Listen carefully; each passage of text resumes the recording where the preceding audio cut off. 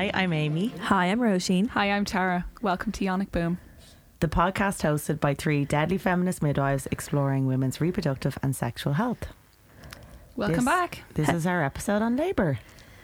Sorry, Amy. Sorry, that was... Hey. Normally that's what happens. Normally it's the person who says it, isn't it? Did you just pause that? No, I didn't. Are we still recording? We're still recording, Amy. Yes, this we're is happening live again. on We're air. still recording.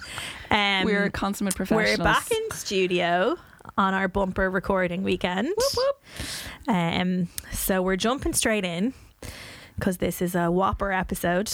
We're going to breeze past the news and go straight to the midwifery bit. We're talking about labour today. So for the purposes of being clear, we're talking about, I'm using air quotes, normal labour. So we're talking about labour that is a spontaneous onset, a vaginal delivery happening at term, so 37 weeks plus, and where your baby's head is down. So you're going to have a head first baby coming out of you. Yeah, although we're not actually getting to the birth part today. No, so we're talking right up until that point. Right up until that point where you start pushing. Up. Yeah. Next episode we'll get into the crowning and the ring of fire. The poo.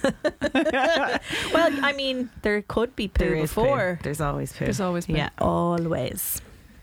So I suppose to start at the start, we'll talk about definitions of labour. So there is a huge amount of definitions of labour out there to be found on the internet. So just be careful of what information you are accessing. It's a lot from kind of a deciphering a point of view. It's a lot of different labels for a lot of the same thing. Yeah. So some people would talk about labour in stages. Some people would talk about it in phases.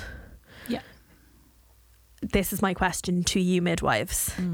So normally we would say first stage labour, second stage labour, third stage labour.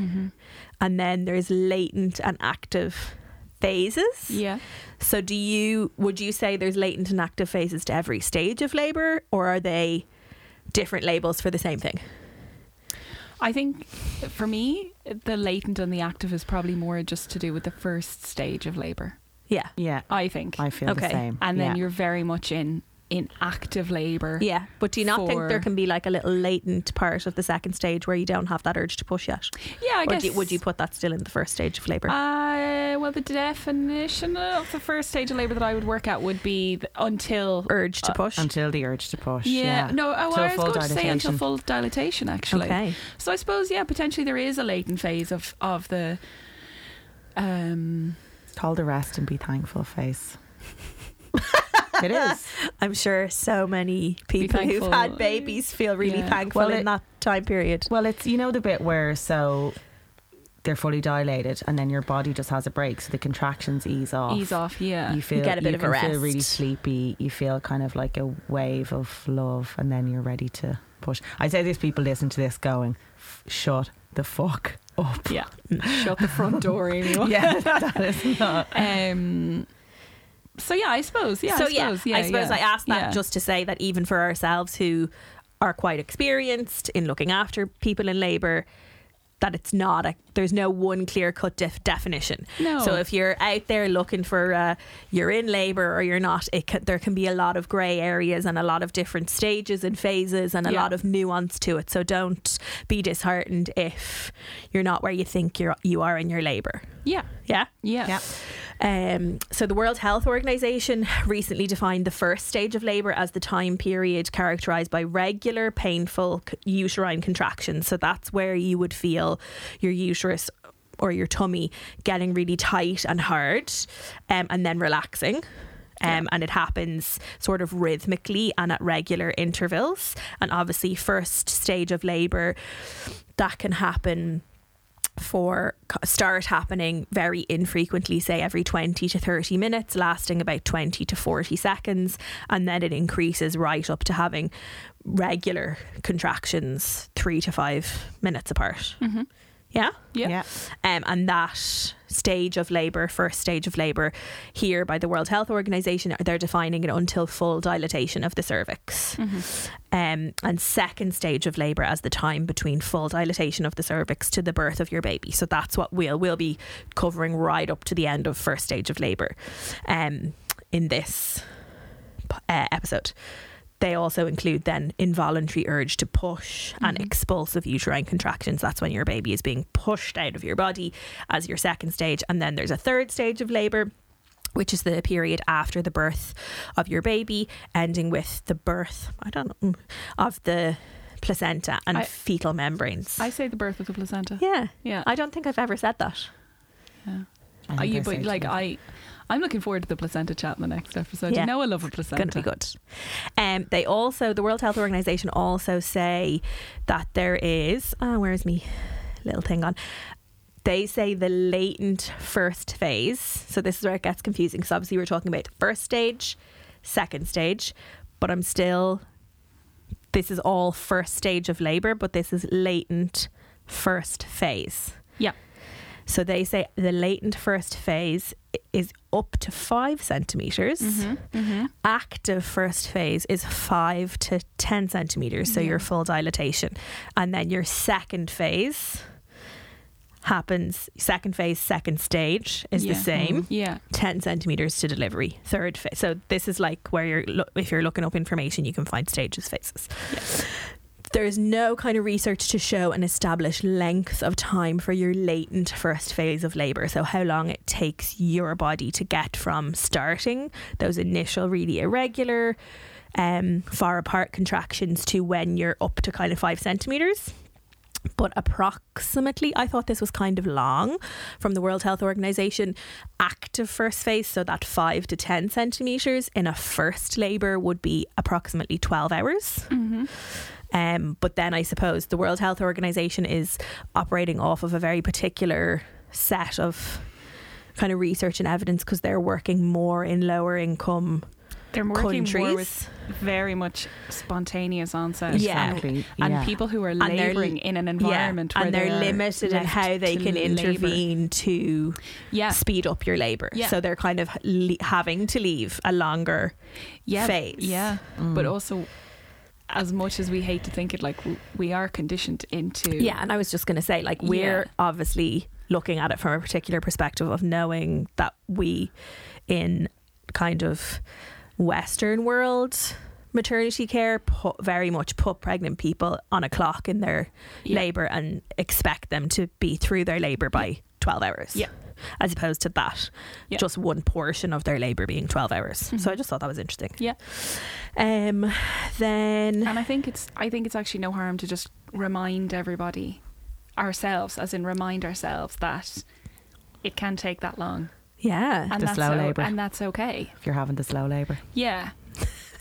Difference between obviously slow labour and, well, no, like the slow labour is the slow labour is like a made up Dublin phenomenon. Is it like a back labour? So love the phrase of back labour. Yeah, so like your slow labour will be. Actually, some people have said that to me recently. I had the slow labour for 5 days. Yeah. So for people who are listening, you might have heard it. I think it is very much associated, very much a Dublin expression. Basically where you're having irregular contractions. They're not necessarily true contractions. You're not in labour. But obviously you've been experiencing some level of discomfort, and which is normal. It's very common. It's like it's happening, and it can be really tiring. It's really exhausting. Yeah, it phase is. It's a of the first stage of labour. Yeah. But there's so much happening, and like when we get into the physiology of what's actually happening, there is so much going on, particularly for first time labours. There's so much change that has to happen. There's a huge amount of work going on in your body. It's amazing. So just some other kind of peer-reviewed-y sort of definitions. The Cochrane Review, which is like a big database that collates lots of evidence all together, interestingly, and I thought was really nice, focus on what women identify as their onset of labour. Yeah.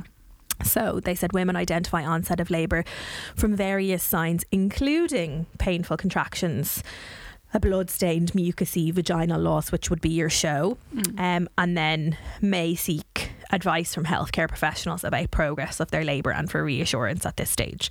So I thought it was kind of nice that, because I think sometimes those black and white definitions can isolate a lot of people in feeling like, well, it feels like to me I'm in labour, but you're in that long latent phase, and someone maybe perhaps is telling you at a clinic visit or on a phone call, you're not in labour, try again later, kind of thing, and it can feel a little disheartening. Computer says no. Excuse me. But they also do emphasise that research and evidence would suggest to stay at home for as long as possible, because even though they would feel individually that their onset of labour has begun, that this is not an established labour. So that's another term you'll see along with your stages and your phases, whether your labour is established or not. And that's kind of another way of the differentiation between that latent and active. Yeah, very much. The longer that a woman can labour at home, the less likely they are to be interfered with, you know, and experience and intervention. Like a lot of evidence to suggest that. And then our NICE guidelines, which we've talked about in previous episodes, kind of go along that same like first stage, second stage with latent and that kind of thing. So physiologically, what's happening to your body? Weirdly, as I was researching for this episode, the Encyclopedia Britannica, if anyone's looking for some information, has some really good information about labour and birth. You'd hope so. Yeah, I was quite surprised. Yeah. She's saying this with her little Encyclopedia Britannica cap on. She's actually broad. Oh, that just made me think of Glow. Oh, yeah. Love Glow. All right. I'm smart and stuff. So basically, nobody really knows why or exactly when you go into labour. What is it that makes the exact kind of pinpoint of, is it a release of hormone? Is it a timing thing that your placenta stops functioning in a certain way and that triggers a cascade of hormones? It's thought to be a kind of combination of biochemical things, which would be like fetal hormones, so your oxytocin, and placental inflammatory responses. Yes. So that's kind of when your placenta would possibly be signalling your body that it's coming to the end of its functional life, and then that can trigger some kind of a cascade that then puts you into labour. There's also hormones called prostaglandins produced by the placenta that factor into the start of your labour. Isn't it amazing though that it is 2019 and we don't know? I think it's like, deadly. I think it's so amazing. Although sometimes, I'm sure you guys are the same, where you meet women and they've been in the clinic and then they say, no, the doctor told me I'd be in labour in the next 3 days. Yeah. I'm having my baby today because the doctor said so. Yeah. And you just kind of think, where's that crystal ball? I know. Because, you know, we could all start making a whole lot of money from that crystal ball if we did know. Yes, 100%. You know? Wouldn't it be great? But anyway, yeah. My favourite is, well, obviously couples ask all the time, so what time will the baby be here at? Yeah. Like, and I love when you can't give them an answer. They're like, yeah, but like, will it be here before? Do you think it'll be here before 6 o'clock though? Just like I want to tell my mom. But if you had to guess, if you had to give me a time though. One day I just went 6:30.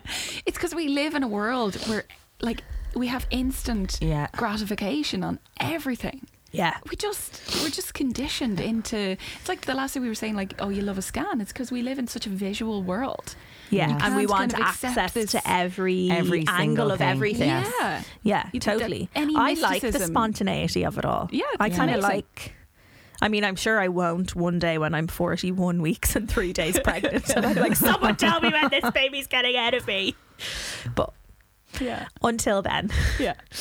The other thing that they think has some sort of an involvement is a fetal lung protein called surfactant protein A, which research has shown us that it doesn't start to be produced until the late stages of gestation. There is usually a surge of surfactant around 37 weeks, which is really good for preparing your baby's lungs for breathing outside of the uterus. And so they think that this trigger of surfactant, and then again a release of surfactant around your term, your 39, 40 weeks, in some way interacts with placental hormones and fetal hormones like oxytocin to all meld together in some mad thing that gets your body on the road then. So as I said about uterine contractions, the regular rhythmic tightening of your uterine muscle. So that's physiologically what's happening is your uterus muscles. Now, I'm going to get technical here and you can correct me. When I always get this mixed up. When they're contracting, they're shortening. And then when they're relaxed, they're lengthening, right? Yeah. But with every contraction, they stay a little bit shorter. Yeah. And that muscular shortening is what's pulling up the the bottom part of your uterus, Yeah. and helping then to dilate your cervix. I'm doing all these motions with my hands because it Doing makes really sense interesting to, hand, to me in my hand head. gestures. As the uterus is tightening and then relaxing, it's effectively absorbing the cervix as the labour Like progresses, pulling your so cervix first up. gets pulled up, so it thins out from being like 4 centimeters long to like as thin as a piece of paper, and then when it pulls it all up and gets it all nice and thin, then it pulls it open. But as it's pulling the cervix up, the fundus or the top of the uterus is also thickening and increasing pressure down There you are. onto That was a lovely the explanation. baby. Lovely. There you go. I hope that makes sense.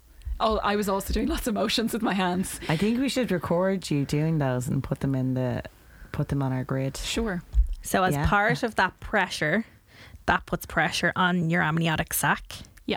And then the amniotic sac is pressed down onto your cervix. And then generally speaking, that's what causes your rupture of membranes. Yeah. At some point in the That labour. increasing At no- and regular pressure. Yeah. At no guaranteed point. Excuse me. Yeah, like there's lots of people whose waters don't break until just before they have their baby. I've had babies who are born with the waters intact. Yeah. There's nothing to say that your waters have to go for you to go into labour. Absolutely. Yeah. Contrary to every film Hollywood movie that has ever been ever. made with a woman having a baby. Yeah. Where they go in the supermarket and then the baby arrives 5 minutes later. Yeah. Those ones. Yeah. Yeah. Yeah. And yeah, so equally, if the waters do go early, it doesn't necessarily mean that you're in full labour right away. But if the waters haven't gone, it doesn't mean that you're not in labour. Yes. It sounds so wishy-washy, like you'd love to be Yeah. able to say, this is what's going to happen, and then you cough 3 times and the baby comes out and that's it. Well, typically, if your waters break before any contractions have started, one of the main reasons is because the baby is not in the optimal position. Yeah. So, and that doesn't mean that the baby is not going to, get into the best position for labour to start, but that is one of the main reasons. Yeah. That's when you why get it the back happens. labour. That's when you get the back labour, when the Yeah. baby's lying back to back. Yeah. So I've talked a little bit about show. Again, same kind of thing with your waters. Don't necessarily have to have a show Yeah. to know that that's kind of happening. It's a mucousy plug that's in your cervix that when all of these kind of earlier contractions are happening, your cervix can kind of loosen and it releases this little mucousy plug. Yep. So that's physiological thing number 1. Physiological thing number 2, your contractions and what they're doing to your body. Physiological thing number 3, your water's breaking. Absolutely. That's Great. great. Yeah. Thank you. Those are the things to look out for. And then I know there's loads of people that basically just want the answer of how I can get myself Yeah. into labour. How do I get the What baby can I out of me? do? We actually haven't. Have we any written down? Will we just do a little brainstorm? A little brainstorm. Let's Actually, do a my brainstorm. friend sent me a list. Okay. That someone had sent to her, and she was like, I really think you should put this up in the hospital. So it says, clary sage oil, sniff and rub on your bump. joyride over the ramps on Bunting Road for any of the Dublin 12 people. Eat the hottest curry you can find. Go to a cinema with surround sound. Run up and down stairs. Brackets, be careful. Squats, twerks, raspberry leaf tea, and eat a ton of pineapple. So Now, I hang think on. they're covering a Are lot you of running stuff up and down there. the stairs in the cinema? I was thinking I think you go to like a 4D film experience Oh, and God. just no, I don't know, like I Okay. I did run up any send- stairs. I did send a friend of mine a text message when she was asking about how to get herself into labour, which I think went along the lines of, if you've had a clinic appointment and had a sweep, go home, if you're willing to, masturbate, Yeah. have a really nice warm bath, play with your nipples, masturbate some more, try and get your husband to have sex with you. I'm going to be graphic, as deep as possible. Make sure he ejaculates and leave it in there for as long as you can. The sperm, that is. Because there's not necessarily good evidence behind that, but there's prostaglandins in sperm. So they say. So they think that there's some science behind it, not necessarily a swathe of research proven stuff to say that it definitely will Yeah. get you into labour. Yeah. And that's what a lot of those things, there's no It's discernible, anecdotal. like It's anecdotal. definite It's evidence. anecdotal, and there's more of them. There's more of them as well. For me, the whole sex leading up to labour thing is more, I think, about the oxytocin. It's oxytocin. Yes. That's the main Well, thing. that's why I say nipple stimulation and masturbation, because if Yeah. you're aroused Yeah. and having an orgasm, you're Yeah. definitely producing oxytocin. Yeah, yeah. Whereas I think sometimes if you're having sex with your I think partner, people think it's just get that in there. yeah, no, I just think if go you're for if you're broke. having like typical penis in vagina sex with your partner at 41 weeks pregnant, you're maybe not necessarily having an orgasm. Yeah, yeah, exactly. But But the Depends who you're orgasm, talking to. well, yeah, but the orgasm is important for the oxytocin Exactly. and the little kind of contractions of your uterus. Yeah, so for me, it's I always say it's more about the intimacy. If you just feel like Yeah. kissing, if you just, you know, if you want to, Kissing is supposed to be really helpful. if your partner wants to give you a massage, you know, those kind of things. I said he there, which is really heteronormative, and I'm really sorry.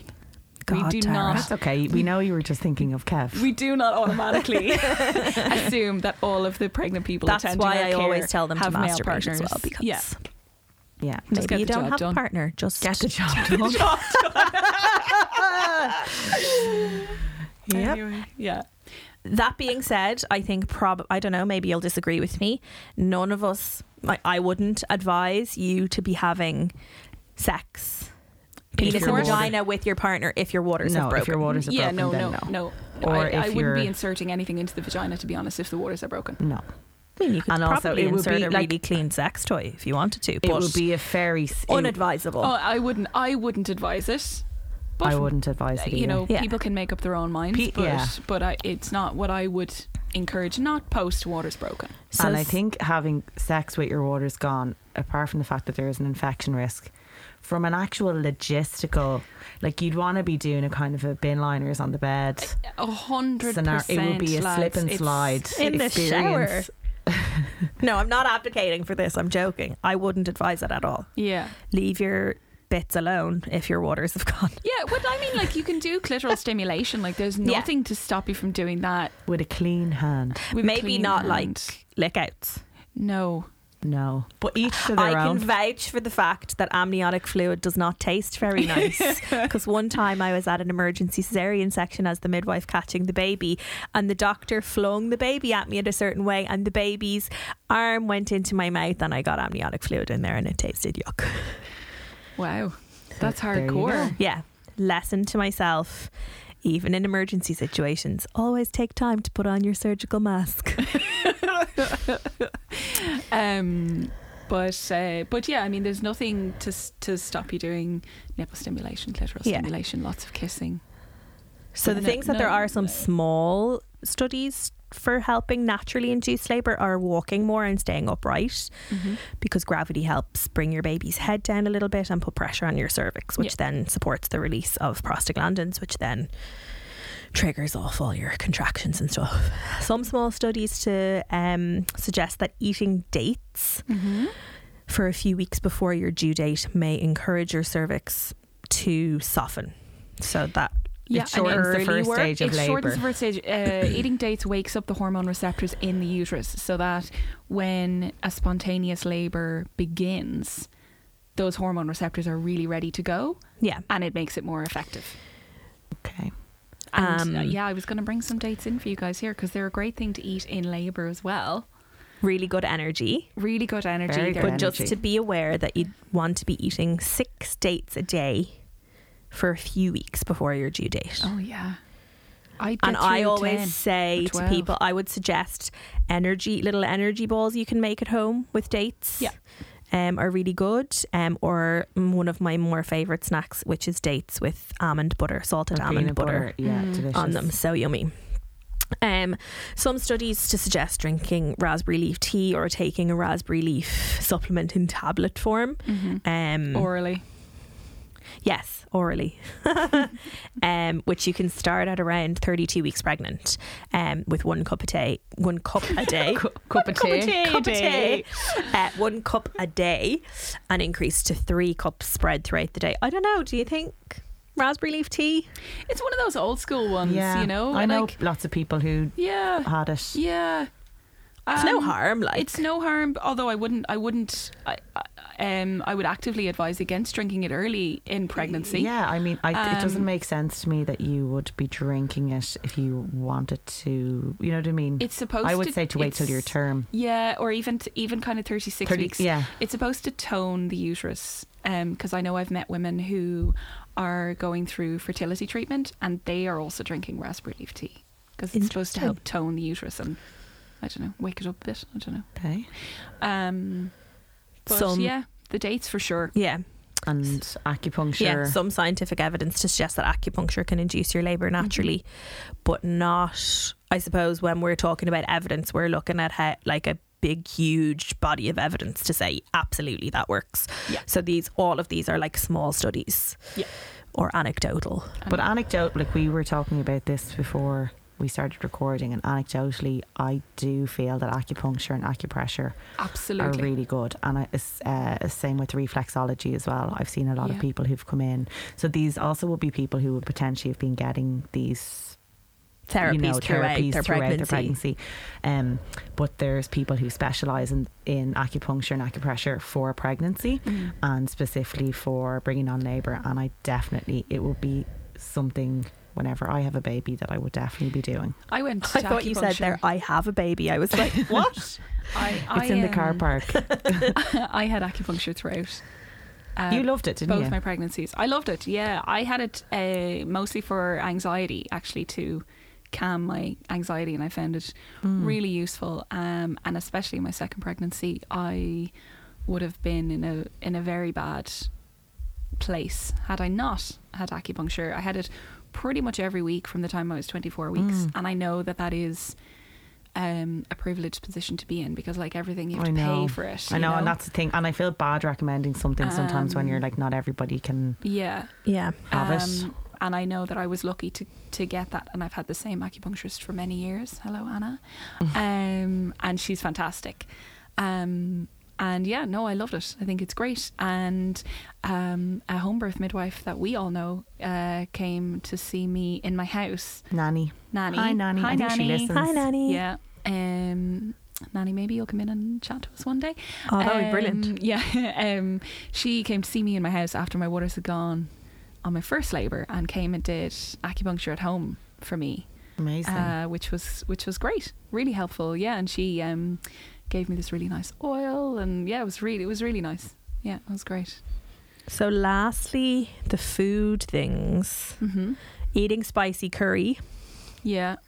So the science behind this is that it would irritate or stimulate your bowel, and that your bowel being close to your pregnant uterus would also then kind of irritate your uterus muscle to kind of get going. In the same way that the castor oil. Yeah, and I think now a lot of people will be saying castor oil's gone out the door. There are definitely In places terms that of- they still recommend it. Yeesh. Only post-term. I would never. I don't actively recommend it anyway, but And I think pineapple can be a little bit similar, that if you eat a shit ton of pineapple, it's going to stimulate your bowel. Yeah. But there is actually also an enzyme called bromelain in pineapple that is thought to soften the cervix. But again, not similarly to the dates, but you would need to be eating apparently like 12 whole pineapples to get enough of that enzyme for it to do the job. Yeah, the bromelain is concentrated in the core of the pineapple, and to The part get you don't want to eat. to get a decent dose, you need to eat at least 3 pineapples at a time. The core, At a time. The core of 3 Yeah, pineapples like- at a time. Which you don't want to do. I mean, the acid reflux involved. and the shits. Yeah, Like, at the end of pregnancy and eating that volume of. I suppose that's like pineapple. a risk reward kind of thing. Like, Exactly. you might get yourself into labour, but you might also be firing fucking shit at your midwife. Roisin will have her mask on that day anyway. On that, we would say there's loads of things you can try. None of them are a guarantee, but the ones that we've discussed here aren't of any harm, provided your waters aren't gone and that you haven't been told by a midwife or a doctor, don't X. Yeah, exactly. So always I think nice they're to have kind a of- little try. They're nice. I think as well, they're actually nice little distracting Yeah, Yeah, things to absolutely. do. And if it makes you feel better that you feel like you're doing something, but equally, if you don't do any of these things, don't worry about it. Yeah. Your And you'll baby's have- going to come one way or the other. And Yeah. you're going to have people saying, "What are you doing to get yourself into labour?" People will drive you cracked. And people will drive you, I think that's the worst thing. And also, so if you're listening to this and you have pregnant friends, don't ask them, No. is there any Why baby haven't news? you Because had your you'll hear. baby yet? Yeah. Because you're going to hear when your friend or relative has their Once baby. you get past that due date, those messages start racking up. Hey, any news? Hey, any news? Hey. Or I love any the news? the trying Any to be news? subtle one, like, hey, how are you? Yeah. Just checking in. Question mark, question mark, Just question checking mark. in. Any news? I Thinking know. of Pregnant you today. emoji. I know. And it's really hard because obviously people care and people are excited. But, Yeah. If you think of that times 100, if you're sending that message, and so is loads of other people. Yeah. Yeah. Yeah. So just think, am I being helpful? Exactly. Yeah. How can I be How helpful? can I be helpful? Exactly. So that's my spiel on what labour is and Amazing. what's kind of happening and how you can help yourself. Amy's going to tell us what happens when you phone her. Yes. So as Roisin discussed, we're not really entirely sure what starts labour or what will start labour. But typically speaking, so I suppose it's different if it's your first baby. The advice I would give people if they're ringing in or coming in, I work in an assessment unit where we assess people coming in labour, and we also give advice on the phone. So advice for first baby versus second, third, fourth babies obviously is different. So if it's your first baby, what we would say is if you're happy with the movements that day, if you are having strong, regular, intense contractions, so the main thing that we would be looking for would be a pattern of contractions. So initially when it starts, you could have one contraction, then maybe 10 minutes later you have another, then maybe you'll have another couple, kind of 2 minutes, then another one 2 minutes later, then 7 minutes. So we would call those irregular contractions. So what you want is to start noticing a pattern.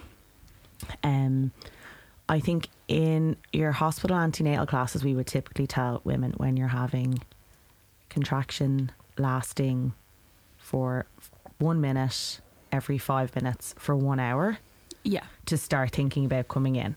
Yeah. So we would Or even say more frequent, depending on where they live. That's the thing. It depends on where you live. So I think once you kind of get to that 5 minute mark, you can start thinking potentially you'll be ready to come in the next couple of hours. I mean, realistically, your contractions need to be coming every 3 minutes, we would say, for you to actually be in labour. And that would be a couple of hours of, strong, regular contractions. But again, everybody is a little bit different. So that's kind of just going as a whole, like looking at the large population of people. If it's your second baby or third baby, we would say once you start having strong, regular contractions, you would make your way into hospital. We wouldn't be waiting for them to be 3 minutes apart because things can happen a little bit quicker. And why is that, Amy? physiologically? Physiologically, so in your first baby, your cervix needs to fully thin out before it starts dilating. And then other babies, it happens at the same time. So your cervix effaces and dilates at the same time. So it's much quicker. So if when you need to come into hospital, if your waters have gone, you need to go into the hospital.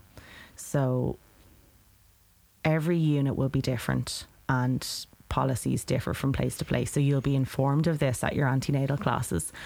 But typically speaking, everywhere, if your waters go, they would like you to go in and be assessed. So they would do a CTG, a tracing of baby. They would sometimes need to do a speculum to have a look. So they want to know, you have a little acronym, don't you? Yeah, if your waters go, don't forget your coat. So C for colour. So what colour is the fluid? So generally speaking, it's like a clear to a pale yellow. It might be a bit pink, but certainly if it was green or brown, we'd get you to come in quick enough. So C, O, and then O is odour. So does it smell kind of sweet? Does it smell kind of alkaline? Or is there a foul smell? A is activity. So what's the baby's activity? Is the baby moving at their usual busy times? Is this a quiet time for the baby? And are they quiet as normal that you would expect? And we spoke about the kind of pattern of movements in the last episode. And then T is time. What time did the waters break? Because inevitably your midwife will ask you what time the waters went. And I think it's really important to say that for the vast majority of people, like, waters breaking is not a reason to call an ambulance. Yeah. It is a normal event in your labour and leading up to the birth of your baby. Yeah, I think a lot of people like panic that they're going to have the baby right now. Yeah, absolutely. You've got time. And that is like normal. Yeah, and certainly if you're not sure of immediately what to do, then call your midwife in the assessment unit, and they can advise you. They'll ask you all those questions, all those points that I was just talking about, and then they'll assess based on that. But typically, if all is well, if you're feeling well, if the waters are clear, have a shower, get yourself together and make your way in. Or obviously you don't have to have a shower if you don't want to, but for some people it's a big gush and the fluid is everywhere, and for other people it's a small trickle and it's much more manageable. It's much more notable. Yeah. So I suppose we won't go too much into specifics because it really differs. Even we work in two different hospitals, and even what we do between our two hospitals are very different. So we won't go too much into it, except to say that typically speaking, if labour doesn't start itself, your hospital will be offering you an induction. If everything is normal and there's no signs of infection, so typically one of the big things is Group B strep. Again, every hospital has a different policy, but usually within 24 hours the hospital will be suggesting that you are induced. And that's obviously just to prevent infection for you and your baby. So that's something that you should be aware of, but also just if the waters go, you do need to make your way in. If you come into hospital and you're not in labour, you're assessed, you're not in labour, if your contractions are irregular, more than likely you will be sent home. So, and that's quite hard for people. A huge majority of people on their first baby come in and will be sent home because it's too early. And that's for a number of reasons. The main thing is that there's no real people don't have a kind of a measure for what labour is. So when it starts, it can be intense, it can be a bit overwhelming, and you think this has to be it, and then you come in and it's like, look, it's still very early. You go home, you're better off at home, as Roisin was saying. So don't be disheartened if you go in and you get sent home. A lot of people do, and then they come back again and they're in labour. And what are, let's talk about different things that people can do at home as well. So the main thing you can do is have a relaxing environment. One of the most important things is to have a supportive birth partner. So be that your actual partner, be that a mother, a close friend, somebody that you trust. For some people they may have a doula as well. So a doula is kind of, the job is mothering the mother. That's the definition, isn't it? Mm-hmm. So they are a labour support person. Again, when doulas are amazing, but unfortunately not available to everybody. It is a paid service. But if you feel that that's something that you like, the sound of and there's lots of really, really good doulas in Ireland. So we would say kind of darkened room, kind of set like a romantic kind of, you want it to be something. Yeah. It's You like, want Like feel where the you feel love. like Where you feel chill, and yeah. kind of well taken care of. I think I always It's really important. making sure that you have regular snacks, that you're well hydrated. And another thing, so we were talking, it's this really cool thing called Labour Hopscotch. Mm-hmm. So you can find it if you Google it online. A midwife, I think she's in Holles Street, isn't she? Yeah. She came up with it, so it's basically just, I won't go through it, but it's all these different things that you can do. So you do each thing for 20 minutes, and it's just to, like, so 20 minutes of mobilizing, 20 minutes of sitting on the toilet, 20 minutes of, what else is there, being on a birthing ball. So you just keep doing something different. Yeah, because in early labour, nothing will particularly necessarily satisfy you for a very long time, and sometimes you can have, like, your mind can go blank. So it's good to have the Labour Hopscotch there with Yeah. suggestions of things that you can do for 20 minutes at a time to help you pass the time, help to distract you, help you cope with the discomfort, and any positions that you might do and stuff. I always encourage people to do them antenatally, because if you're not thinking about these things before you ever go into labour, you definitely won't think of them You when won't you're come in up labour. with them then, no. You won't. They have to come naturally to you. You have to have them in your like Yeah, toolbox I was just going to say, of ideas. like some of it I think is a little bit instinctual as well. Like it's Yeah. great to have the Labour Hopscotch there to say, try moving around, try this, try that. But for some people, when that kind of labour takes over, they instinctually know, like, I have to lie Yes. down now, or I have to be on all fours now, or I have to have a bath or a Absolutely. shower now. Yeah. So like kind of listening to your body and your instincts And and go just with doing it. what's going to make you feel comfortable, and yeah. it's comfort and distraction, I think, is the key for Yeah. Are the your key. early labour.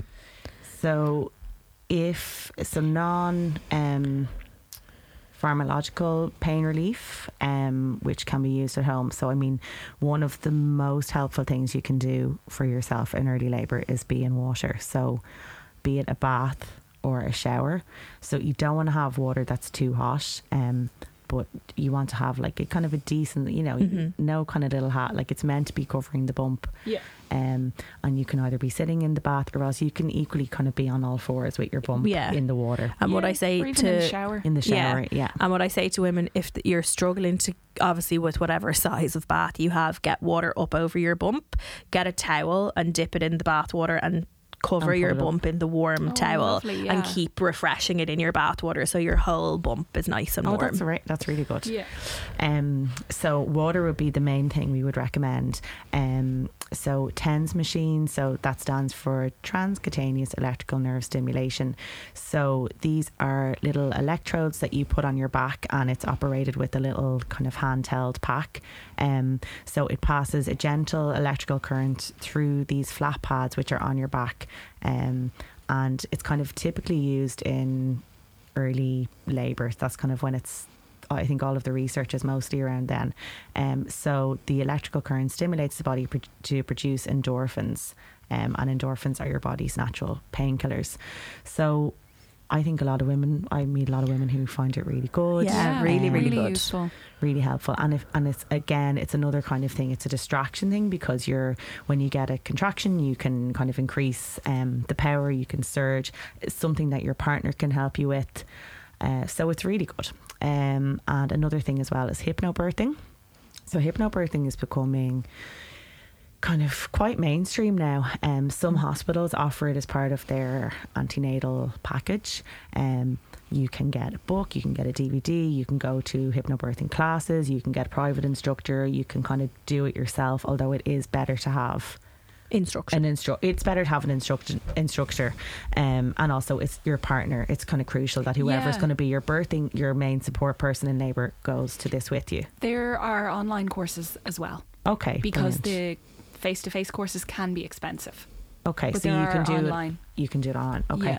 so the basic premise of hypnobirthing is to remove fear. So it kind of operates on the principle: if you are anxious, if you're fearful, your adrenaline rises, and adrenaline suppresses your oxytocin production, which then hampers your contractions. So if you are fear-free and relaxed, you're more likely to labour effectively and be in control. Mm-hmm. So I think hypnobirthing is brilliant. Yeah, I think it's great. I think it should be said, like we're saying hypnobirthing. Hypnobirthing is actually it's an umbrella term. It's an umbrella. Well, I mean, I suppose it should be really hypnosis in labour, because hypnobirthing is a brand. There are other brands as well. Self-hypnosis. There are other labour. empires, kind of, you know, who are all kind of essentially saying the same. They are all thing. sending the same message, But they brand it differently. They Affirmations, offer it in different ways. Yeah. Control, kind of education, like mindful meditative techniques to get you through your labour. Yeah. And that can be hypnobirthing, and both of those, so hypnobirthing and your TENS can be used the whole way through. Yeah. And you were talking about affirmations. I was saying to you about there's really nice affirmation cards that you can get from a woman called Yes Mom. So there are really nice ones like for pregnancy and birth. And like that, it's a pack of, I think it's 32 little cards, and you just take one out each day and you leave it in a prominent place throughout your pregnancy, and that so you see it a couple of times a day, and it's like, you know, my body and my baby are working as a team, you know, things like that. Did you have like, these? I had these, and I just forgot to bring them today, I'm sorry. But yeah, they're like really nice little cards that just remind you that you are on this journey together with your baby, that you're on the right path, that you're doing the right thing, just to help kind of empower you in it.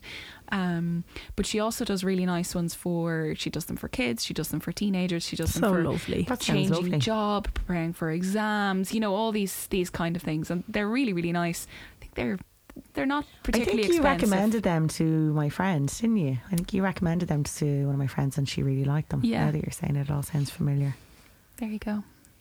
But anyway, so they're really nice. I think as well, the hypnobirthing and those affirmation tools can be really helpful if you end up experiencing some complications of your labour. Yeah. They can be really good for kind of centering you and keeping you calm at that time. Yeah. So would very strongly advise them. Yeah, absolutely. Yeah, because I think some people do have a fear that when you're preparing for labour in a way like with hypnobirthing and all this kind of thing, and you know, maybe writing a list of birth preferences or a birth plan, but if my plan's going to go out the window, you know, but sure, you know, I didn't want an epidural, and now I've got an epidural, and sure, my plan's gone out the window and I failed. But it's very much like, I always prefer birth preferences. I don't know, are you guys the same? You know, where you kind of think, you know, let's look at these choices that you've made and the things that you've been thinking of, and let's, you know, facilitate as many of these as possible and as best we can. And then, you know, there's no element of, nobody's failing. No, absolutely not. But I think of it similarly to kind of the labour hopscotch. Yeah. Like you need a plan or preferences that will get you through to your end point regardless. Yeah. Because you can't guarantee that your labour is going to be a certain length of time, and you can't predict what your pain tolerance is going to be or how tired you're going to be, or you know, some people are really, really nauseated and vomiting in their labour, and how that dehydration might affect you. Some people experience their contractions in different, like a lot to the front, a lot to the back, like down their legs, and you're not necessarily always anticipating every eventuality of your labour. So having kind of that like step by step, I know that in my early labour up until a certain point I want to do X thing. I think what I've seen really recently, which has been really nice, is women writing on their preferences that they've kind of done their research and that they will ask for the next level of pain relief when they feel they need it. So I think it's important, you're not setting, like, your birth preferences aren't setting a rigid, this is how my labour and birth are definitely going to go. It's writing down and really thinking about ways of coping throughout your whole experience. And I suppose for me, certainly my advice to people would be nothing should ever be completely off the table, because you don't know what you're going to need at the time. Yeah, absolutely. And I think they serve as a reminder both for you and of your partner of all the preparation that you have done, because you forget things in the heat of the moment. Like, you're very excited, you're very emotional, and things just go out of your head, you know, like you can't remember all the things that you've prepared. So having that kind of list there just gives a little trigger as well. Definitely. Yeah. So that brings us, I suppose, so you come in, so most hospitals have a similar definition of what constitutes being in active labour. So it's 3 centimetres and your cervix is thinned out. In some hospitals it may be 4 to get into the labour ward, is it? Yeah. It's sorry, I was going to cut. No, you're fine. Like it's kind of a combination, isn't it? It's a combination. Of like where the cervix is at, where the baby's head is at, how regular your contractions are. Exactly. There's a whole picture. It's not clear cut. And people get very hung up on centimetres. Yes. And you could be, 6 or 7 centimetres, but if your baby's head is high, your labour is still going to take some time. Your labour is going to take time for the baby's head to come down, so it's, and hopefully, I suppose you just need to, things you need to think of is my cervix thinned out or effaced? Where is my baby's head? Yeah, absolutely. And, how often are my contractions? Yeah. So once you come into the assessment unit, so you're deemed either in labour or let's wait a little bit longer. It is important to note that if you're not in labour and you feel that you aren't coping, you can be admitted for pain relief. And for some people it can take a very long time. You can be exhausted and you could be having really, really strong and regular contractions. You're not necessarily ready for the labour ward, but there potentially could be other things we could give you, namely pethidine, which Tara is going to discuss in a little while. So once you're deemed in labour, you go to the labour ward. Over to you, Roisin. I mean, hopefully you go to the labour ward. Obviously there can be times when you don't necessarily go to the labour ward, but if everything's running smoothly, let's just go with this. This episode, people everything's should know running you can smoothly. be in labour, but they send you to the early labour ward if, say, the baby's head is high, to give you a bit of time. No, like if you're, I think if things are progressing, I mean it depends. Like I suppose we're kind of getting into a bit of a, typically speaking, if you're in labour and there is a bed for you in the labour ward, you will go to the labour ward. Okay. Just to what's the word? Prefix is the wrong word because you said it, but I was going to say, just in brackets, you do not have to labour on a bed. Very true.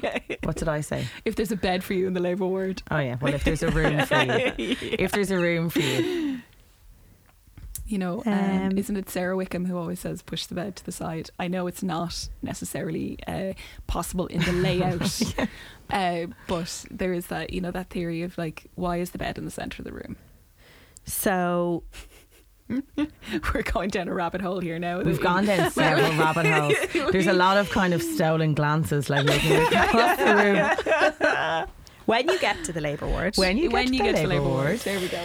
So basically the kind of best evidence-based practice rigmarole would suggest that you have one-to-one care by a midwife in your labour. So you should expect to have a named midwife in the labour room with you who is going to be looking after you for the duration of your labour. It's probably a discussion for another day as to whether there is a room available for you on the labour ward, whether you go there at a certain time. Yes. And whether there is one specific midwife available to look after you. That is a whole other episode. But that is that's what we're aiming for as the kind of gold standard. Yeah. That's what you should expect. And in lots of units around Ireland, you are getting absolutely. Yeah, the majority of the time that's achieved. Yes. Like sometimes there can be a wait to get to the labour ward. Sometimes there can be, you start your labour with one midwife, you end up with another midwife. Or there you can could be have a student midwife. Yeah, exactly. Yeah. Excuse me. But generally speaking, the recommendation from all of the evidence that you would have one-to-one care. The other then would be kind of mirroring what Amy said about your home environment is to try and keep that space as calm and relaxing and as nurturing as possible. So in my experience, that would be kind of keeping lights as dim as possible, depending on what's going on in the room and what needs to be done. You can bring music into your labour room. You can bring aromatherapy. Some units will supply some aromatherapy for you. You can bring, like, I've seen couples bring in like little battery powered kind of fairy lights to kind of set the mood. You or can the little bring fake candles. Little fake candles. Yeah. You can bring No flame, no open flames. Well, no open flame. You'll be asked not to light real candles because there is Yeah. medical gas and air supply into the room that can explode. So we don't want that. You can bring your affirmation keeping it real cards. here, You can folks. put them up on the wall if you want to. Yeah. You can kind of, what we say is create your little nest. Yeah. So make yourself feel as at home as you possibly can, given that you're now in a clinical environment, because that promotes the production of your hormones that keep your labour going. What you can typically expect when you come into a labour room, depending on what assessments you've had done in the emergency assessment unit, is more monitoring of your baby. Subsequent vaginal examinations. So when you come in to be assessed for your labour, you can typically expect to have a vaginal examination to say how many centimetres you are. Yeah. And you could typically expect to have electronic monitoring of your baby's heartbeat, or what we would call an admission CTG. Now, there is evidence to say Yeah, they're not currently They're admission not CTGs routine. are not routine in all units, but what were But you they going to happen, say? I think, in the I think vast they can be majority. quite habitual in practice, even though maybe the evidence would suggest that they're not incredibly beneficial, and that we can ascertain your baby's well-being by just listening in. And what we mean when we say listening in is that we would listen to your baby's heartbeat with a Pinard or a Doppler for 1 minute, and that kind of lets us assess what your baby's heartbeat is doing during your labour. And we would like to try and listen into that after a contraction has happened. Every 15 minutes. And then that level, or not level, what's the word? Frequency of monitoring increases as your labour progresses. Yeah. So in the next episode, we'll talk about what's happening in your second stage of labour, how your monitoring increases. Some people with different kind of mitigating health factors or things that they know already about your baby, maybe if you're diabetic or have had blood pressure issues in pregnancy, or if they think that your baby's growth is different, or if they see meconium in your waters, you will be on continuous electronic monitoring of your baby through your labour. So when you arrive to the labour ward, the midwife who's looking after you will help you get settled to your room, and when you're ready, she'll ask to connect you back up to an electronic monitor, and that will stay on you for the duration of your labour. At that point, if you're getting an epidural for pain relief, the evidence and advice from us would be that you would also have continuous electronic fetal monitoring. As much as possible, we would love for this to be as mobile as possible to keep you moving in your labour, but it can be challenging because, well, certainly in the unit that I work in, we have wall-mounted electronic monitoring units, and the wiring for that can be limiting.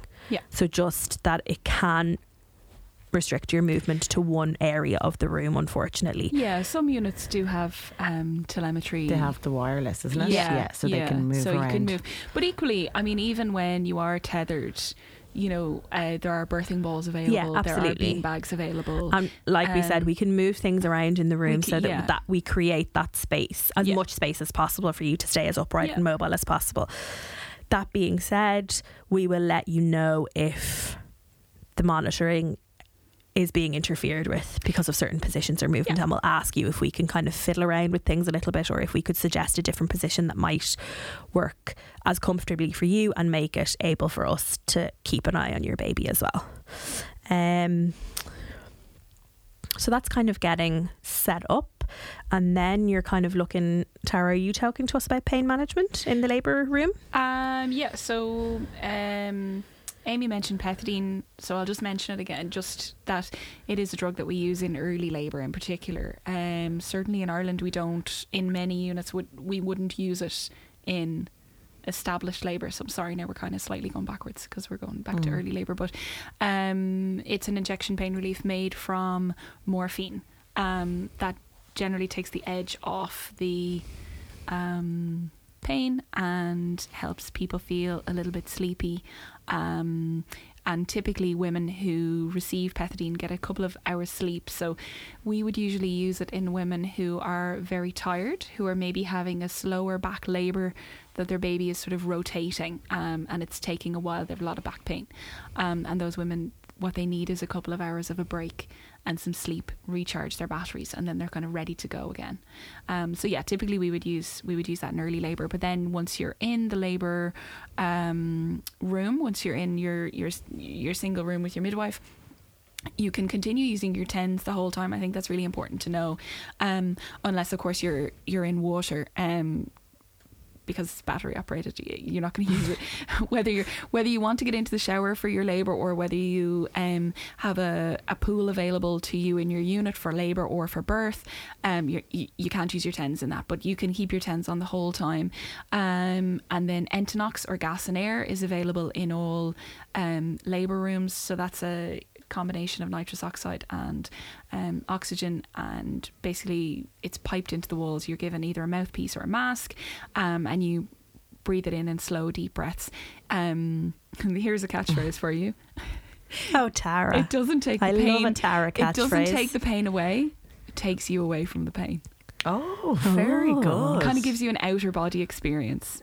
Okay. It doesn't agree with everybody. Some people will say, I get sick on the gas, I can't take the gas, it makes me feel sick, it makes me feel too out of it, it makes you feel kind of quite drunk. That kind of it gives you that sort of outer body experience. For me, it felt like everybody was really far away, like I was down a well. Like I was like, hello, hello, hello, hello. That was literally the feeling that it gave me. And over time for me, I ended up having a panic attack. I don't know, was it due to the gas or not, but it wasn't for me. But then other people will absolutely love it. Yeah. Exactly. And this is the thing, like no two things work the same for everybody, you know. So, and maybe I would have had a panic attack anyway. And that's to say that none of these things are guaranteed to completely make you pain free. No, and I think that in your preparation for labour, you accept that is okay, and that it's, you know, it's all right to feel something. And I think it's important for us to note that we are kind of presenting these pain relief options. It's kind of, with everything, you need to read you need to do your own research on it and decide, like, there's pluses and benefits. There's pros and cons to all of them. Yeah. Pethidine gets very bad rap in lots of circles. Namely, one of the big things obviously is that it can have an effect on the baby's respiratory system. So potentially it has the potential for the baby to need a bit of extra help when they're born if pethidine is given too close to the time of delivery. Yeah. Again, it's really rare, but that is something that people need to know. There would also be a lot of people who say it impacts the way the baby feeds after it and that the baby's more drowsy. Again, I mean, I think that's something that people need to weigh up. Like, you know, it's... Yeah, you have to weigh it up in the moment, I think, to be honest. Because, it does cross the placenta. It does make the baby sleepy. Pethidine has a long half-life, so it takes the baby a while to clear. However, if you're using it in very early labour, the baby will have the vast majority of that pethidine cleared by the time that they are born. And it doesn't... Pethidine alone will not stop a baby from breastfeeding. Yes. But if you're aware of it and if you're willing to put in the time, which if you're planning to breastfeed, you are, of course, you're willing to put in the time, to rouse your baby to feed and to kind of encourage them to feed. Well, then you're going to do that anyway. Equally, when we talk about epidurals, and Amy, you'll tell us how many women, or what percentage of women get epidurals. Fentanyl, the drug that is used for an epidural, is also an opiate, also crosses the placenta, also impacts on your feeding, as does the long labour, as does getting fluids in your labour. You know, there are any number of factors. We can't pinpoint one or the other. And I think that, like you were saying, you cannot plan for every eventuality. You do your spinning babies, you're trying to get the optimal fetal positioning. However, for whatever reason, maybe your baby is more comfortable in a back Yeah. position, and therefore you have a longer start to your labour and you need to get pethidine.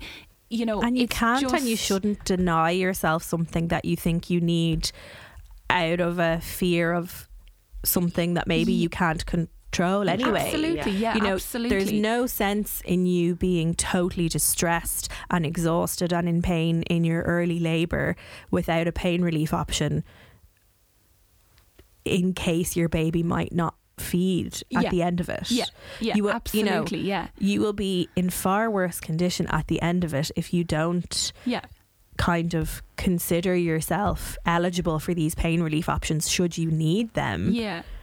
Yeah. And They have like pain relief has a time and a place, and it's not for everybody. And if you yeah. don't want it, but equally it's part of the whole, I suppose when we were talking about breastfeeding week, it's another thing that turns women Yeah. against each other, and you Yes. know, this kind of people have waged war on people who talking about natural childbirth. There's so many articles, you know, and it's kind of seen if you don't want pain relief and you don't use it, then you're somehow seen to be bragging, where actually no, you're just happy with your own birthing experience. Exactly. It doesn't mean if one, you know, it doesn't make one labour better than the other. than the There's other. room for everybody. Yes. And there's somebody Like there we to said about care for feeding. everybody.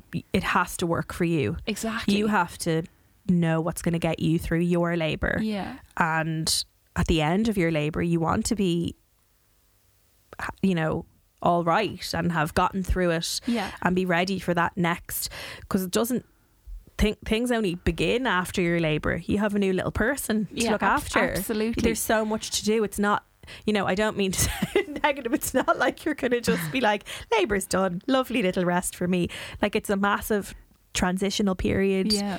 You know, there's Yeah. a whole nother thing to start Yeah. Absolutely. coping with and body changes to start dealing with, that you need to be kind to yourself in your labour and take what's there if and when you need it. Yeah. And there's no shame or blame in any of that. No, absolutely not. Absolutely not. Yeah. And I think, yeah, you just have to, you know, we just have to keep an open mind. Yeah. So then we'll just very briefly touch on, because I mentioned it there, epidural. So Amy, what's the percentage? So in Ireland, the most recent figures I could find, 70% of first-time mothers, and then that drops to 30% of people on second or Subsequent babies. subsequent pregnancies. Yeah. Okay. Yeah. Which I would believe. Yeah, I I would feel see that that's those really numbers I feel reflected. that's Yeah. accurate. Yeah.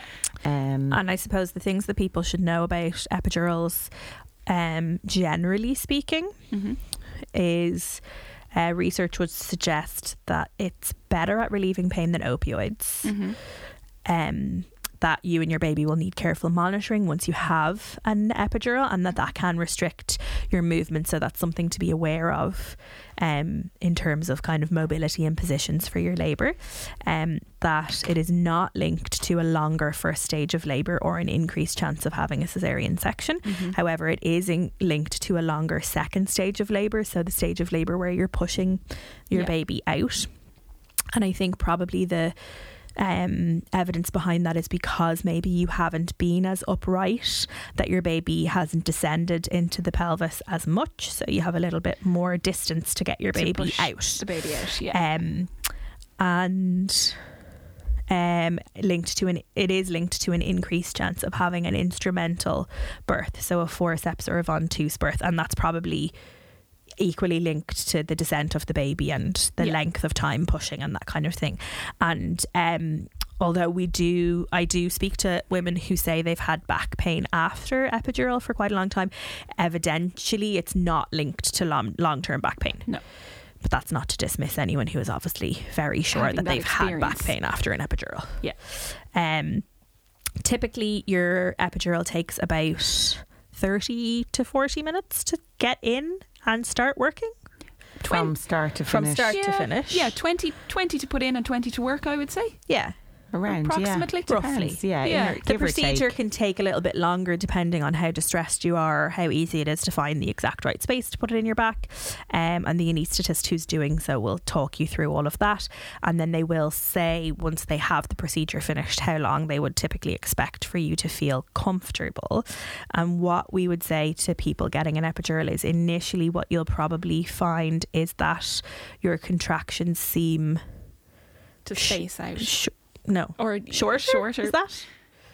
Yeah, I guess if they feel shorter, then it feels like the gap between them is between them is longer. longer, Yeah. I think they kind of start. I think it's like initially they're like, oh, that one was a lot shorter, but it's still Yeah. there, you know. Yeah. And you You're can still still be feeling it. aware of your body having a contraction, but it shouldn't be as painful. Yeah. But generally, Ideally, you'll you still should feel pressure something. Yeah, ideally, like Yeah. it's not a case you're not meant to be numb from the waist down. from the No. eyeballs. From down. the, oh yeah, she was pushing out of her eyes. They can work more on one side than the other, and that's just the nature of where they're inserted into your back. The catheter that they thread into your spinal space is flexible, so it can go to the right or to the left, to the right or to the left. And obviously, if you're lying more on one side or the other during your Yeah. labour, then the medication can go to that side. that side Yeah. and make that side more numb. And they can, depending on the length of your labour or the effectiveness of the drug on your body, they can wear off. So it's not uncommon for you to have had an epidural and for the pain to come back at some stage, but you can have what we call top-ups of epidural over the course of your labour, which is a bolus dose of medication that will hopefully then bring you back to that level of much more comfort. Yeah, absolutely. So that's the old epidoodle. Yeah, and I think something that women that I certainly meet in the classes, what they want to know in terms of an epidural: one, no, you will not see anything, and no, your partner will not see anything either. Your partner will be sitting facing you Oh, for the epidural for going the in. for the actual administration of the epidural, And your partner should not try to walk around and see have it a look. Yeah, because the anaesthetist who's putting it into your back needs a completely sterile field. yeah. So we don't need other people close to that space possibly contaminating it. So you won't see anything, and your partner won't see anything, and just to know that because your mobility will be reduced post epidural, you'll have a urinary catheter placed in the vast majority of units. If you speak to older midwives and they say, oh, we used to get women out onto a bedpan every 2 hours, I mean, now that the technically speaking, the dosage of epidural that we use in pregnant people, yeah they would have previously called it a walking epidural, that yeah. you should be able to walk with it, but safety wise some Yeah. people actually can't lift their legs off the bed to Yeah. take the chance of mobilizing you in your labor is a little bit risky. I think most people And, would say from talking to people who work in various units around the country, I think standard practice generally these you're days going to be is in bed after you've in had your bed, epidural, and you have a urinary catheter placed for the duration of your labour. Also because we don't want your bladder filling up and not being emptied and risking a potential injury to you, or obstructing your labour if it gets in the way of your baby coming down. So there are obviously, with everything, there are people who won't be eligible. They won't be able to have an epidural, but that will typically, you won't be finding that out when you get to the labour ward. You will already have been assessed antenatally. You would hope for so. that. Yeah, absolutely. Yeah. And in that case, there are other pain relief. Like there's another thing called remifentanil, which is set up by an anaesthetist. So that is another form of kind of strong pain relief that people can have. So there are options available, but just, because I'm sure there'll be people there, like people who've had certain back surgeries and other medical problems can't have it. And particularly I would always say to women, if you are concerned that you are somebody who mightn't be eligible for an epidural, identify yourself very clearly to your midwife or your doctor in the clinic, and have them refer you to see an anaesthetist antenatally, because you do want to know before your labour starts. So yeah. Perfect. I think, is that everything? No, is it? on pain relief. Yes. Oh yeah. I thought Amy's sorry, like, I thought you were trying. I know XOXO. this is a bumper episode, Amy. I know you were trying to. I think we just have to cover induction of labour now, don't we? Yeah, Management of labour, yeah. which I won't be here for. I have to jet out the door, guys. All right, here, let's go. We're going to do Taking some a little- fumbling, Roisin, and just sneak out.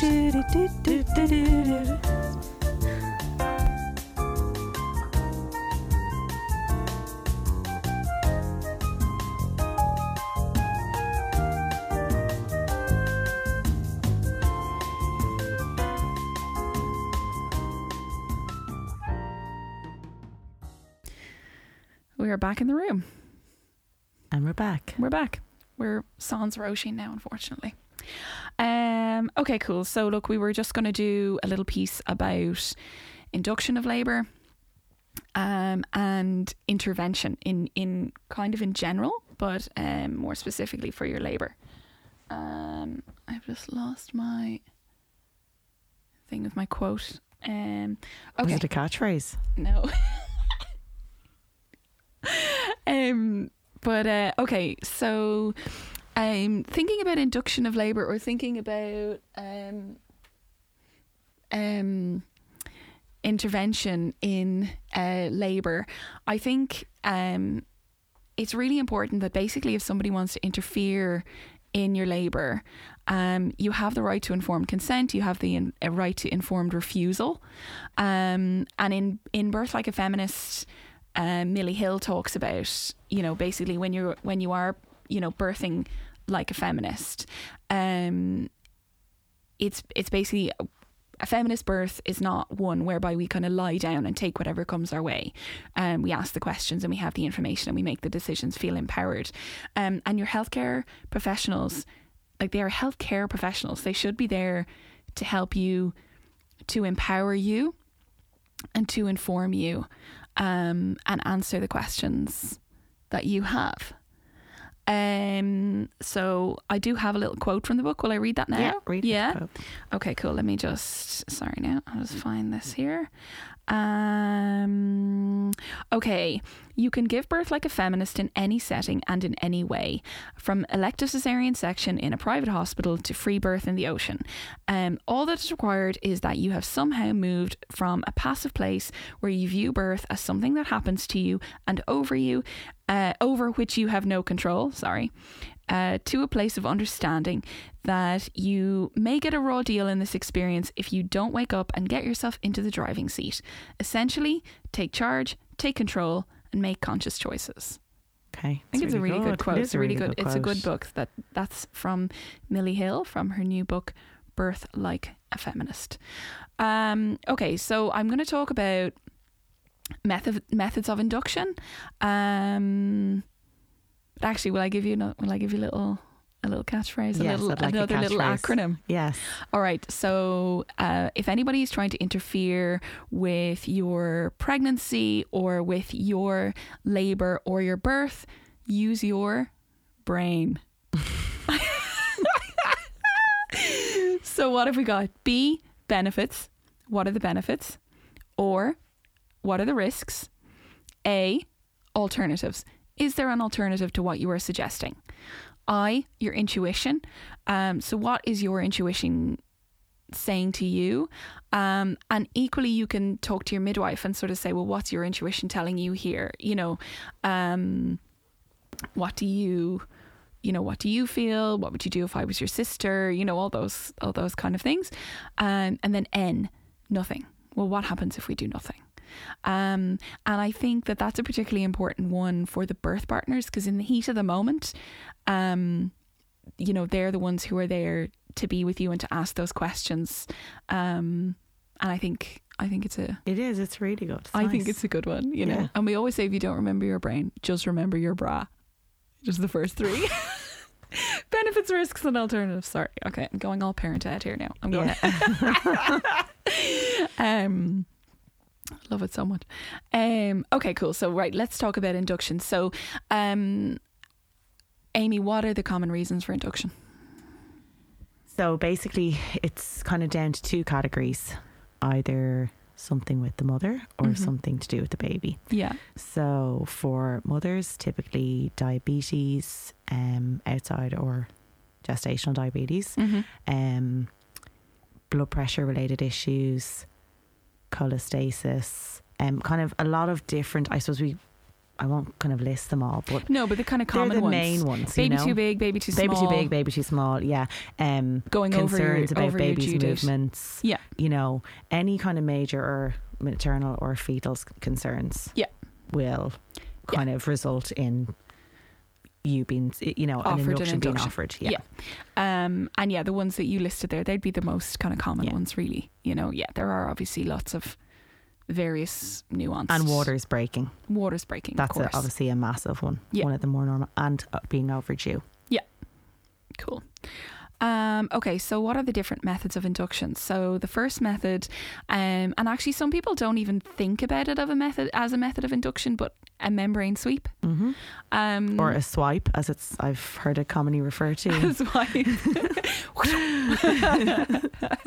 Yeah, so a sweep. So people don't often say, oh, I'm going to have a membrane sweep today. Like people would just say, I'm having a sweep, you know, or they would talk about being offered a sweep or asking for a sweep.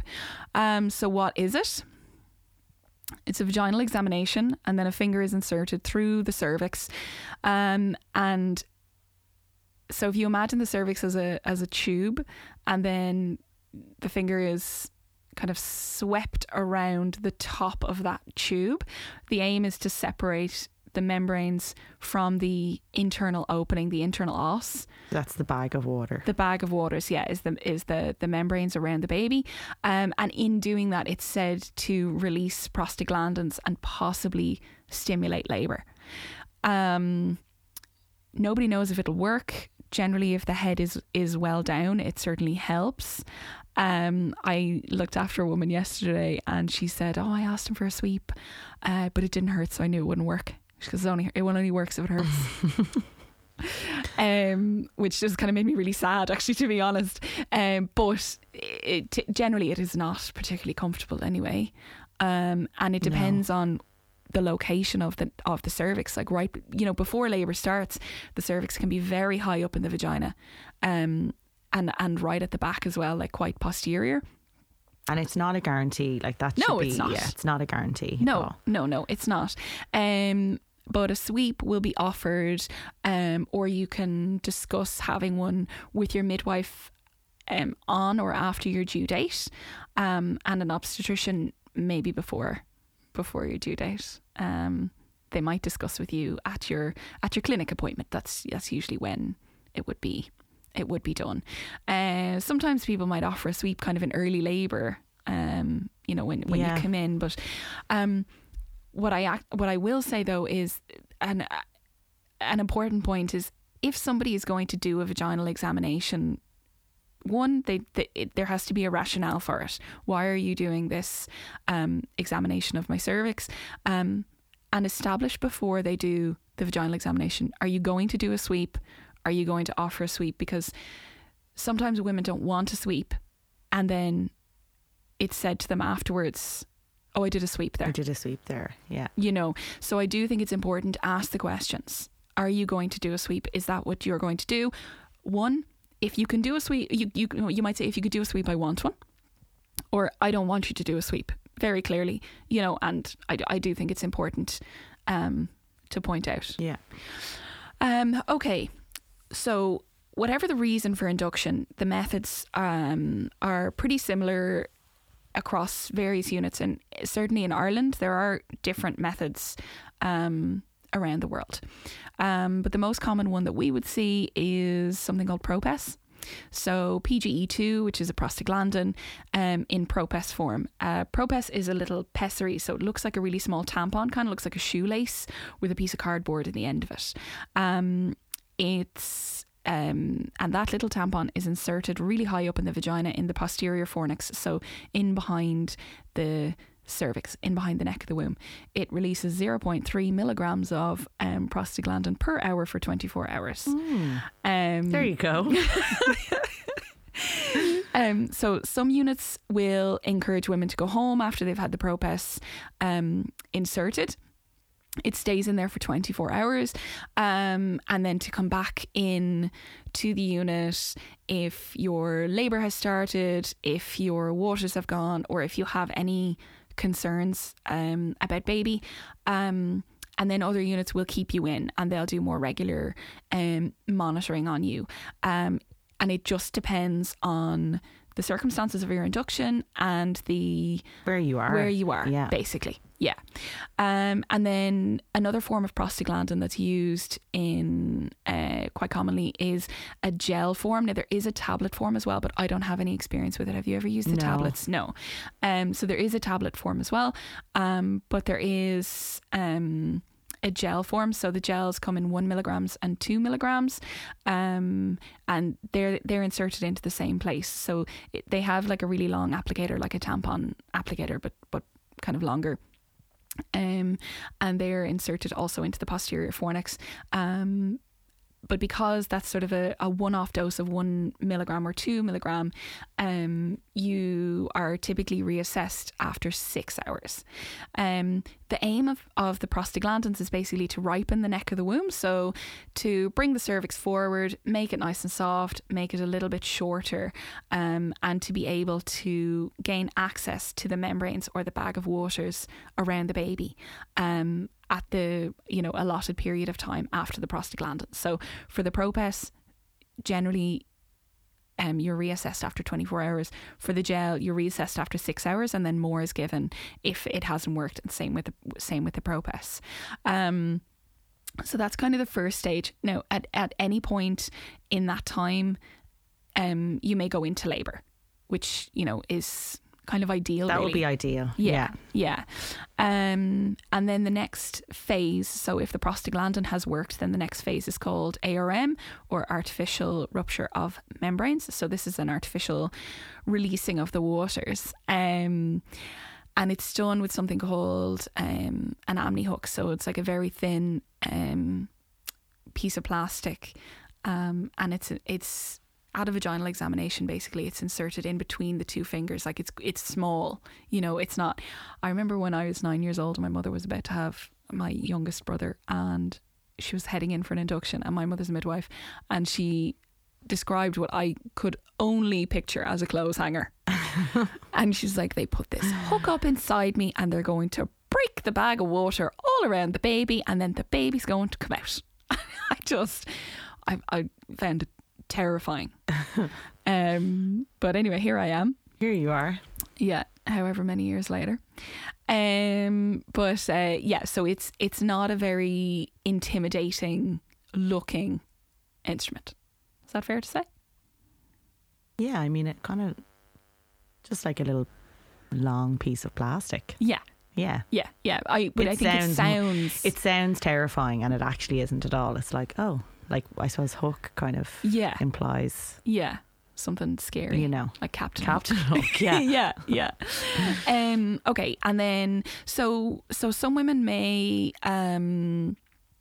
establish their labour just with a rupture of membranes, and then for others that won't be enough, and then the next phase of an induction is to move on then to oxytocin. So that is the Syntocinon drip or Pitocin. Yeah, exactly. If you like Teen Mom. Yeah.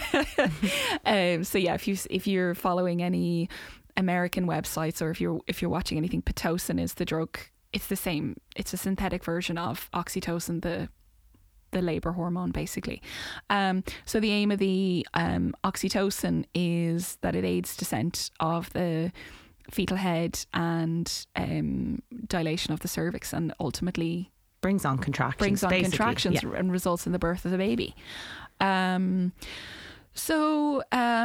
those are the methods. And what I would say is the main thing in terms of an induction is to understand why is it being done, understand the rationale for it being done, and ask the questions. As I say, you're entitled to informed consent and informed refusal.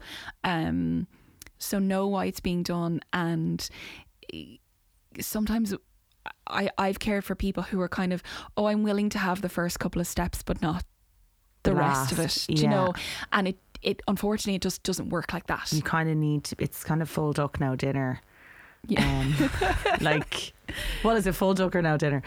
Yeah, you kind of, it's when you're in it, you're kind of in for the whole Yeah. thing, basically. In for a penny, in for a pound. Yeah. Yeah. And you kind of need to know everything that goes along with that. Yeah. We were talking earlier about what are the rates of how many people who are induced will end up having a vaginal birth or cesarean. Yeah, so certainly where I work, if a first time mum has an induction, she has a 44% chance of having a cesarean birth. Okay, so that's a lot, isn't it? Yeah. And I think in the next episode, obviously, when we're talking about birth, we'll talk more about unplanned and emergency, because obviously not everything that is unplanned is an emergency. But yeah, so it is worth knowing. And more women or more people who have an induction will generally have an epidural for their pain relief. Which results in higher levels of instrumental deliveries. as we were just talking about. Yeah, so I do think all that is worth bearing in mind. However, if it's going to be the safest thing for you in this pregnancy, for you and your baby, well then maybe yes, that's the thing. It's just the. And for some people it is. I mean, typically, as Tara said, you need to ask the questions, is it needed? And if it is needed, then it's something that needs to be given very careful consideration, you know. I suppose, again, conversations about intervention rates, that's probably a whole other podcast. But if somebody is telling you they're concerned for you or your baby, then that is recommended. Yeah, absolutely. There are kind of more and more studies coming out about the impact of inducing women at an earlier stage in their pregnancy. So, for example, there was a study done on reducing the risk of stillbirth by inducing first-time mums at 39 weeks rather than 41 weeks, and that was seen to slightly reduce the risk. However, if you did a study where you said, well, we're going to section every woman at 36 weeks, well, then you would also drastically reduce the risk. So I think that this is only a very new body of evidence that is coming out about performing inductions earlier. There's not yet a Cochrane review that I could find what the Cochrane review does is bring together lots and lots of information, and then they release kind of a recommendation from there. So that it's very new. New ground. Yeah, absolutely. Yeah. So those are kind of the bits, I suppose, about onset of labour, about pain relief, about induction, and we have some Dear Fanny questions, I think, don't we? Yes, we do. We were going to talk about, were you going to say anything else about interventions in labour? Well, basically say the BRAIN acronym. Okay.